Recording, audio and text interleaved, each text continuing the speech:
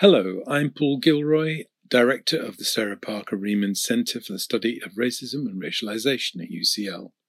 Our latest Short Takes podcast is provided by Luke de Noronha, author of Deporting Black Britons, Portraits of Deportation to Jamaica, an amazing book. Luke's an academic and writer who has taught most recently at the University of Manchester, and it seems to me that this really rich and interesting ethnographic volume is a perfect way for us to kick off Black History Month. Deporting Black Britons, Portraits of Deportation to Jamaica is a book based on years of research with deported people in Jamaica, as well as with their friends and families who remain in the UK. For anti-racists, migrant rights activists, lawyers and NGOs working in the UK, very little is known about what happens to people after they are deported. And while there have been some excellent post-deportation ethnographies in the North American context, there remains very little academic work with people deported from the UK. In my work, I wanted to think about British racism from the perspective of deported people. And so my approach was to meet people in Jamaica after they'd been removed and to ask them to tell me the story of their lives. Importantly, my focus is on people who were deported after interacting with the criminal justice system, those who, in UK policy, are called foreign criminals or foreign offenders.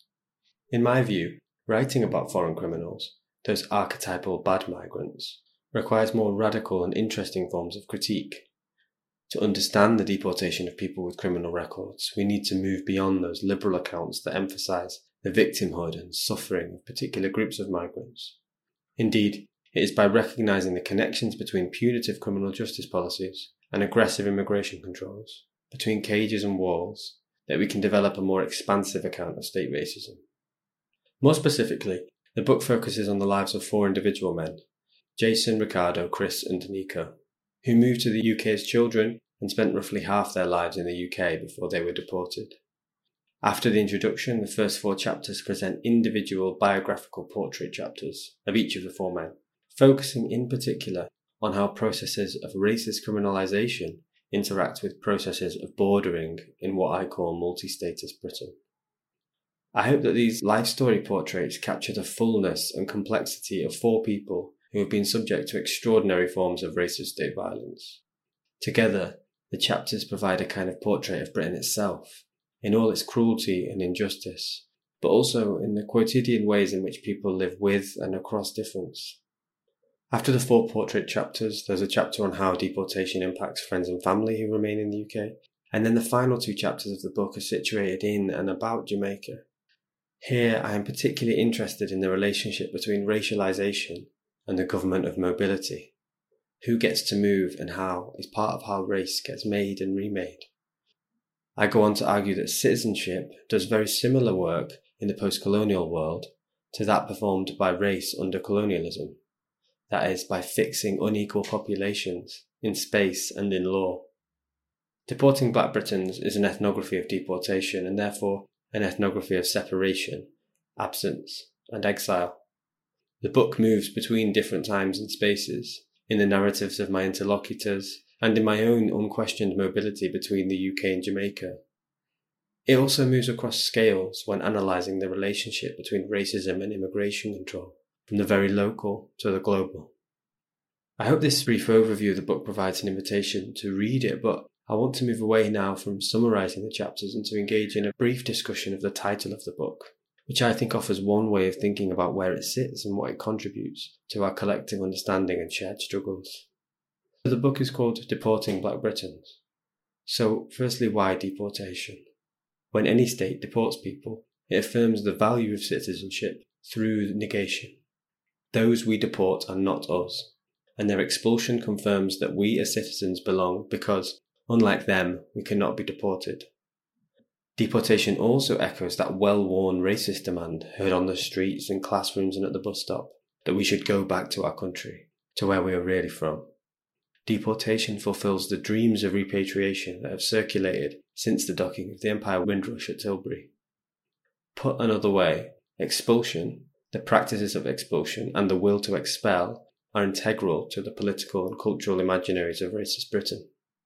In this context, and for anti-racists in particular, looking at who is deported, how and why, offers important insights into how British racism is functioning now, against whom and with what effects. To understand racism, then, we should focus not only on inequality within the polity, but on the ways in which people are legally and spatially expunged from it. So why Black Britons? Within academic and cultural conversations, the phrase Black Britons has been used to refer to different generations of Black people living in Britain. The story we know and that we tell goes something like this. First came the Windrush generation, although we might acknowledge that there have been Black people in Britain for much longer.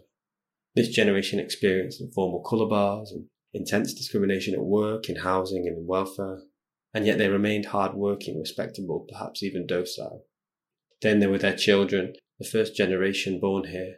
This second generation was the rebel generation, who lived in and through Thatcher's Britain, and they were in revolt against the injustices of structural racism in the only country they had known. After this, the picture becomes less clear. Clearly, the third and fourth generations of Black Britons are still violated by structural and institutional racism, but perhaps they are less politically organised.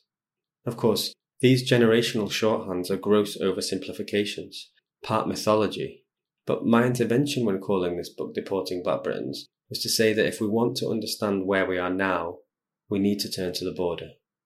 In other words, the anti-immigrant racist politics of the last few decades has culminated in the hostile environment and in the now routine banishment of Black Britons, like the people that feature in this book. If we want to assess the situation for young Black Britons today, we need to explore how questions over their belonging might be a legal as much as a cultural matter. We need to recognise that migration is not something that happened back then, but an ongoing process in which people are continuing to move, but are being illegalised and criminalised in different and new ways. Indeed, these struggles over movement and exclusion are precisely what reconfigures the racial and racist character of the British polity, today as in earlier generations. While anti-racists rightly rail against second-class citizenship for Black and brown citizens, we should also ask who counts as a citizen in the first place. And while we fight against structural racism in schools, workplaces, healthcare and the criminal justice system, we should recognise that borders exclude people from accessing education, work, free healthcare and fundamental rights in the first place. What happens to our anti-racist politics when we centre those denied citizenship rights and those made vulnerable to deportation? How can the struggles of people excluded from political membership actively unsettle the space of the political? Politicians and social commentators might imply that British society is being assaulted from without, but the outsiders are very much within the gates, and they have been for some time. The primary concern of anti-immigrant voices seems to be that Britain will become unrecognisable to itself, and yet our hope must be that they are right, and that Britain's multicultural, multi-ethnic and multi-status realities will afford the country's young people a different kind of anti-racist common sense in the process of Britain's remaking. This book is one small contribution to that end. Thank you for listening. For more information about UCL Sarah Parker Remond Centre, find us at ucl.ac.uk/racism-racialisation, or follow us on Twitter at UCL_SPRC. This podcast was produced by me, Kaisa Kahu, and executive produced by Professor Paul Gilroy.